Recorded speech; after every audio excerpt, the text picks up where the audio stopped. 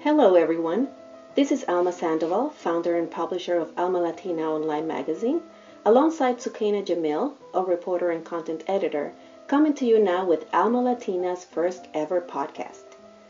In light of recent events and the rise of violence in the city of Toronto, and by extension all surrounding areas in the GTA, including Durham region, we wanted to have a conversation with frontline personnel and in fact first responders who deal firsthand with these situations, not only when they happen, but also as the victims continue to deal with the aftermath. To that effect, we spoke over the phone with Jasmin Guillén, who is a long-time crisis counselor with Victim Services Toronto. We'll start off by highlighting some important points in our conversation with Jasmin. How are you? How are you today? I'm great. Had better days, but here I am. It's been a tough week, I can imagine. It has been. I think in all levels it has. It's sad that we see that here in Toronto, and from where I work, it's also daunting that here we go again. This is something that it's just unreal. I work for an agency that it's not as well known, I believe, for the community, although we have been in business, if you can say that, for just over 25 years. The name of our agency is Victim Services Toronto. Mm-hmm. And we are an agency that provides immediate crisis response, intervention, and prevention services. Mm-hmm. And these are services that are responsive to the needs of individuals and communities affected by crime and sudden tragedies. Mm-hmm. It's also important to say that we are a non-for-profit organization with a charitable status. I actually ended up at Victim Services as I was going to social work program, and this agency welcomes for professionals in training that can do the practicum, and that's how I became involved. Mm-hmm. I have been with this agency for over 10 years. Oh, wow. And over the years, so I became involved with the crisis team as a social worker. And, we also welcome a lot of members of the community with these different languages. In this case, I speak Spanish and Portuguese, so that's facilitated some services to people of my own community. Mm-hmm. So we have various components to our organization. The crisis primary is the crisis team, and then we move on to another program that's the enhanced services, where we carry situations that require a little bit more advocacy for a bit of more long term. So that's the department that I'm with right now. Okay, and so you I guess you work directly, your frontline workers. How do people come to you, or is there like an outreach program that you? So our referral base comes a lot of we are primarily first responders, and what that means is that we immediately we meet in person or via phone with a person when a crime has been committed. We get called by the Toronto police, firefighters, ambulance, hospital providers, and we immediately go and meet with that person. Okay. So if a person something has happened, someone knows, then that's how they come to us, or they call, nowadays with the internet, they call us directly as well. Okay. And so in instances like, like the van attack and what happened at Greektown over the weekend, so where do you come in? So it's the same. For us, we don't label something as less or more important because of the magnitude of this. Mm-hmm. Having said that, of course, this is on a different scale. So we are called in or are on standby. We knew when this happened, so we are prepared, and we offer our services, and we go to the crime scene in this case. Either are called with permission of the victims, of anyone that has been affected by this, or a police officers would let us know, anyone, right, of what has happened, and we go there to provide support. Joining us in the recording of this podcast is Kalish, who is the Executive Director of Victim Services of Durham Region. So good morning. Good morning. Carly. Thanks for having me. Thank you for being here with us. So you are with... I'm the Executive Director of Victim Services of Durham Region. Okay. And, Alma Latina magazine is based first and foremost in Durham Region. Mm-hmm. I'm Alma Sandoval. I'm the founder, publisher of it's an online magazine in Spanish and English. And this is... Yeah, I'm Sukaina, Jamil. I'm a summer student with Alma, and I'm a reporter, content editor. Sorry? And so... tell us about, Victim Services, what the agency does in Durham Region. Sure. So we support victims of crime and sudden tragedy, and a lot of our referrals come directly from the police. We will support people on the scene of a crime. We'll accompany police to the scene, but we'll also support people who identify as survivors or victims of crime that did not report to the police. So you could make a self-referral, or let's say you're at a counseling agency or you're accessing support from a different agency, but you want to access our services, you don't need to be referred from the police. We will support you. And some of the things that we offer are crisis intervention, short-term case management and counseling, and we're navigators of service. So what we do is we can connect you to a wide variety of resources to meet all of your needs, whether that be emotional needs in terms of counseling, trauma treatment, maybe it's drug treatment. Also things like if you need to be safe in the moment, we can help you access a cell phone. We are the liaisons with the Ministry of the Attorney General to access specific funding for survivors of certain crimes. If you need to get your locks changed, if you need to access a storage unit, things like that, we can help you access quite quickly. It's called the Victim Quick Response Program, VQRP. And so we can also help assist you in finding housing, whatever it is you need to start rebuilding your life and to feel safe. We can connect you to the supports and resources that you need in order to do that. So it's not directly a service of the Durham Regional Police Service, or it is? So we're partners with the Durham Regional Police, and so we work quite closely with them, but that's not the only way to access our services. And in fact, like I mentioned, you don't need to have any connection to the police, but if you identify as a survivor of crime and are not comfortable reporting it at that time, that does not stop you from accessing our services. A lot of our clients are survivors of human trafficking and are survivors of intimate partner abuse. Things are changing a little bit, and this is something that we were talking about with Victim Services Toronto. Mm-hmm. It used to be, instances like this, situations like this, but now we're looking at and we're seeing, events like the van attack in Yonge and Sheppard and the shooting in Greektown. Sure. Are things changing? And then we just recently saw something like that happen in Pickering. Mm-hmm. There was a shooting here. There was a large crowd at the Rib Fest. Mm-hmm. Are things changing? I mean, it's a combination of so many things, right? So things like this have existed for a long period of time, but it seems like we're seeing it in a more concentrated way. We're seeing it, more attacks happening, and they're happening closer together, unfortunately.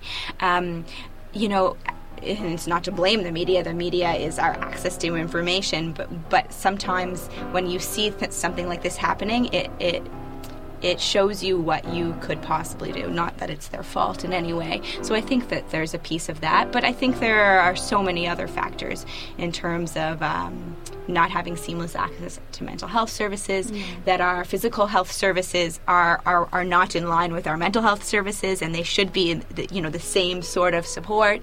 And in terms of the shootings, access to guns, whether those are illegal guns that have been trafficked to Canada, or that those are guns that are in fact legally purchased in Canada and then have been sold to people illegally, domestically, to commit crimes. I think that there's so many factors. It's not just a copycat situation. It's not just I saw this, I'm going to do it. There are so many systemic factors that we have to address in terms of mental health, in terms of poverty, in terms of stigma in mental health that factor into the occurrences of being so frequent. Do you, Sukaina, as because you're the younger generation, Do you see things differently? Like, are there different needs, different... I feel like just speaking to people in my age group, and like I go to university in downtown Toronto, so it is kind of like there was a shooting at like I think Kensington Market a couple weeks ago, and that's somewhere like I go with my friends like terrifying all the time. So it's so weird thinking like, okay, like this last year I was at school and none of this had happened. So I wasn't that afraid, and now I don't know how I'm going to be feeling in downtown every day when I go back in September. So I think that it is kind of, there has been a kind of shift in mentality of like people I know myself and then me myself just in, not as much in Durham, maybe more in downtown, but I know it's been happening in Durham recently and stuff too. So it is kind of like scary, I guess. But totally scary. You mentioned, services and mental health and everything, tying it together. I just actually want to bring you to what Jasmin said about that. I think it's great. I think, fundamentally speaking, apart from emotional support, funds are necessary to drive changes, right? The key, and I cannot speak for what the city has planned for that money, I wouldn't. The key, I also wouldn't want to say that it's just necessarily mental health the issue, because until we find out exactly what the underlying issue is, then we cannot begin to make some changes. Is it terrorist? Is it this? Is it that? I don't know. I don't have the answer for that. Okay. That's an answer for the government and the police. Having said that, when it comes to programs and funding, we need something that it's sustainable. The issue sometimes with funding is that you, as a social agency, live grant to grant. Our agency is not an exception. Okay. And so when you live grant to grant, it's difficult to plan for ongoing programs and sustainability. Right? So if you know that for the next 5 years you're going to have a certain plan, yes, but the problem doesn't stop in 5 years. The situation doesn't stop in 5 years. So if you do not have, the plan needs to be for something that is sustainable. And I don't know exactly what that would look like. About that. Yeah, no, I couldn't agree with Jasmin more. I think it's when you're dealing with issues that are grounded in systemic problems, a program specific grant that's for 2 or 3 years, isn't going to dent. It's not how we're going to solve that. Unfortunately, it's so much bigger. We have to, yes, there has to be core funding. It has to be ongoing. It has to be something that agencies aren't competing for. We have to collaborate. There's so many factors. Jasmin hit the nail on the head in terms of when we're talking about something so big. It has to be an investment made by all levels of government in order to be able to tackle it. It also has to be that society is on board for what those changes are, right? So it's not just funding. I think stigma is a huge part of that, and I think government could invest in money to create programs to eliminate stigma, but I also think it has to be an attitude shift and change of the general population about mental health, about cultural sensitivity, about all of those things in order to give people the help that they need, make them feel comfortable accessing the help that they need, accepting the help that they need. And you're right, it might, mental health is one pillar of this. It's not the only pillar we have to address. And so, as a community, as a Durham region, I'm going to actually ask you about, Toronto versus that Durham region, but as a community, what would, an agency like yours need from the community? I hate asking. So people ask us all the time, well, what can we give you? Like, what tangible things can we give you? And we work with victims of crime who, tangible things are really helpful, like cell phones. When someone feels unsafe and they don't have a cell phone because their partner smashed it, or they were being trafficked and they didn't have access to a phone because someone was controlling their movement and everything. Things like that are very little things that a person can do. Or, some people drop off backpacks filled with, clean clothes and shampoo and things like that for survivors of those crimes. So that's very different than what can the community do to address this sort of crime.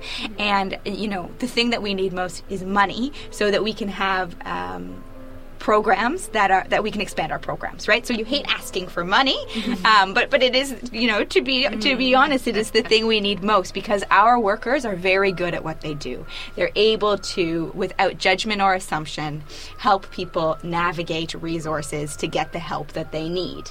So it's incredible when people give us things. We'll take them happily. I don't want to seem unappreciative, but what we need is more workers to be able to see more clients to address the gaps in service that exist in our region. Okay. And so coming back to the question about, Toronto versus Durham region, yes. One of the things that she mentioned was that, and we talked about it, is the agency is kind of like spreading itself thin. Yes. They're kind of ready to, for the next thing to happen. And so they, they have the resources, but they could obviously use more. Yeah, we all could. We all could, for sure. And one of the things that they're using actually is volunteers. Yes, so do we. And my misconception coming into this was, you need somebody in social services, you need somebody who knows about, psychology. And she said, no. We welcome everybody. We train them. It's just, it's that person that will be at a moment of something happening, something traumatic happening. It's that person that will be there with you, just listening, Absolutely. So what do the volunteers, So our volunteer system is set up the exact same way that the Victim Services of Toronto's is, in that we're open we're sort of open 24/7. So, a random person can't call and say, I need you this moment. We're not a crisis support 24/7, but the police have access to us 24/7. And in order for us to be able to respond to those calls, we rely on volunteers, because we don't have the funding to pay for staff to work 24/7. Volunteers that are the heart and soul of our agency, and that can help us fill in those cracks of time so that when a staff is unable to attend to a call, a volunteer can. What we also like to do is we like to pair a staff with a volunteer. So you're getting someone with that mental health education, but you're also getting someone out of the goodness of their heart wants to just be there and sit with you and hold your hand and say, let me get you a glass of water. What do you need, right? And so, yes, if someone wants to commit their time, we are always accepting more volunteers, I believe. What skills would be ideal to have?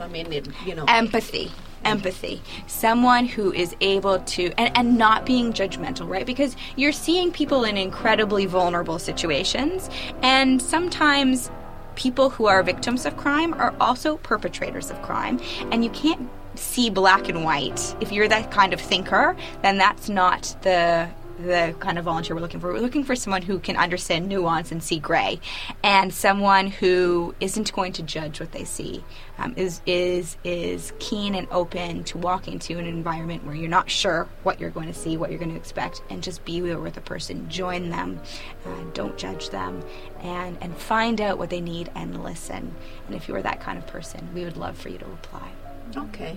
Now, in terms of Durham region, do you see things differently from, what cities like Toronto, mega city like Toronto experiences in terms of what we go? Well, I would say that the physical density of where people populate is different in Durham, and I would say that transportation is quite different in Durham, and so those are factors in how people would commit crimes and how people would be able to respond to crime. But I would say in terms of other crimes being committed, if you're looking at human trafficking, for example, if someone is brought to Durham, which Durham is a hub for domestic human trafficking. Really? Yes. And someone brings you here, and you're from Toronto or you're from another part of Ontario, it would be much harder to leave than it would to be because you could be, parts of Durham are incredibly remote, and so there are parts that are quite dense and city-like, and then there are parts that are not. And so when you're talking about Durham, it's really tricky because there's so many different areas of it that would be very, you'd need a different plan. You'd need, it would be different to navigate. So I think that often the north part of Durham is forgotten about when we're talking about crimes in Durham. But it's also something for us to keep in mind. And so if the transportation system is, of course, public transit exists, but it's not as extensive as it would be in a city like Toronto. So how would you, if you are ready and willing and able to leave, how would you navigate that? Would you know where you are? All of those things would be factors that I don't think people are having conversations about. That you don't think about. No, you don't think about it. How do you take a bus? How do you get back? How do you? You got it. Okay.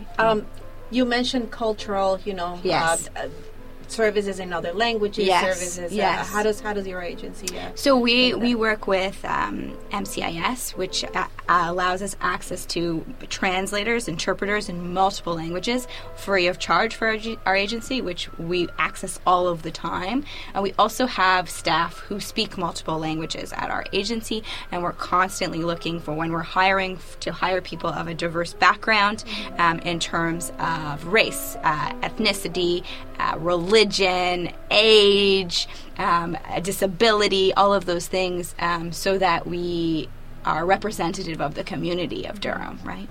Yeah. And as an agency, so what would you, what would be your parting message to the community?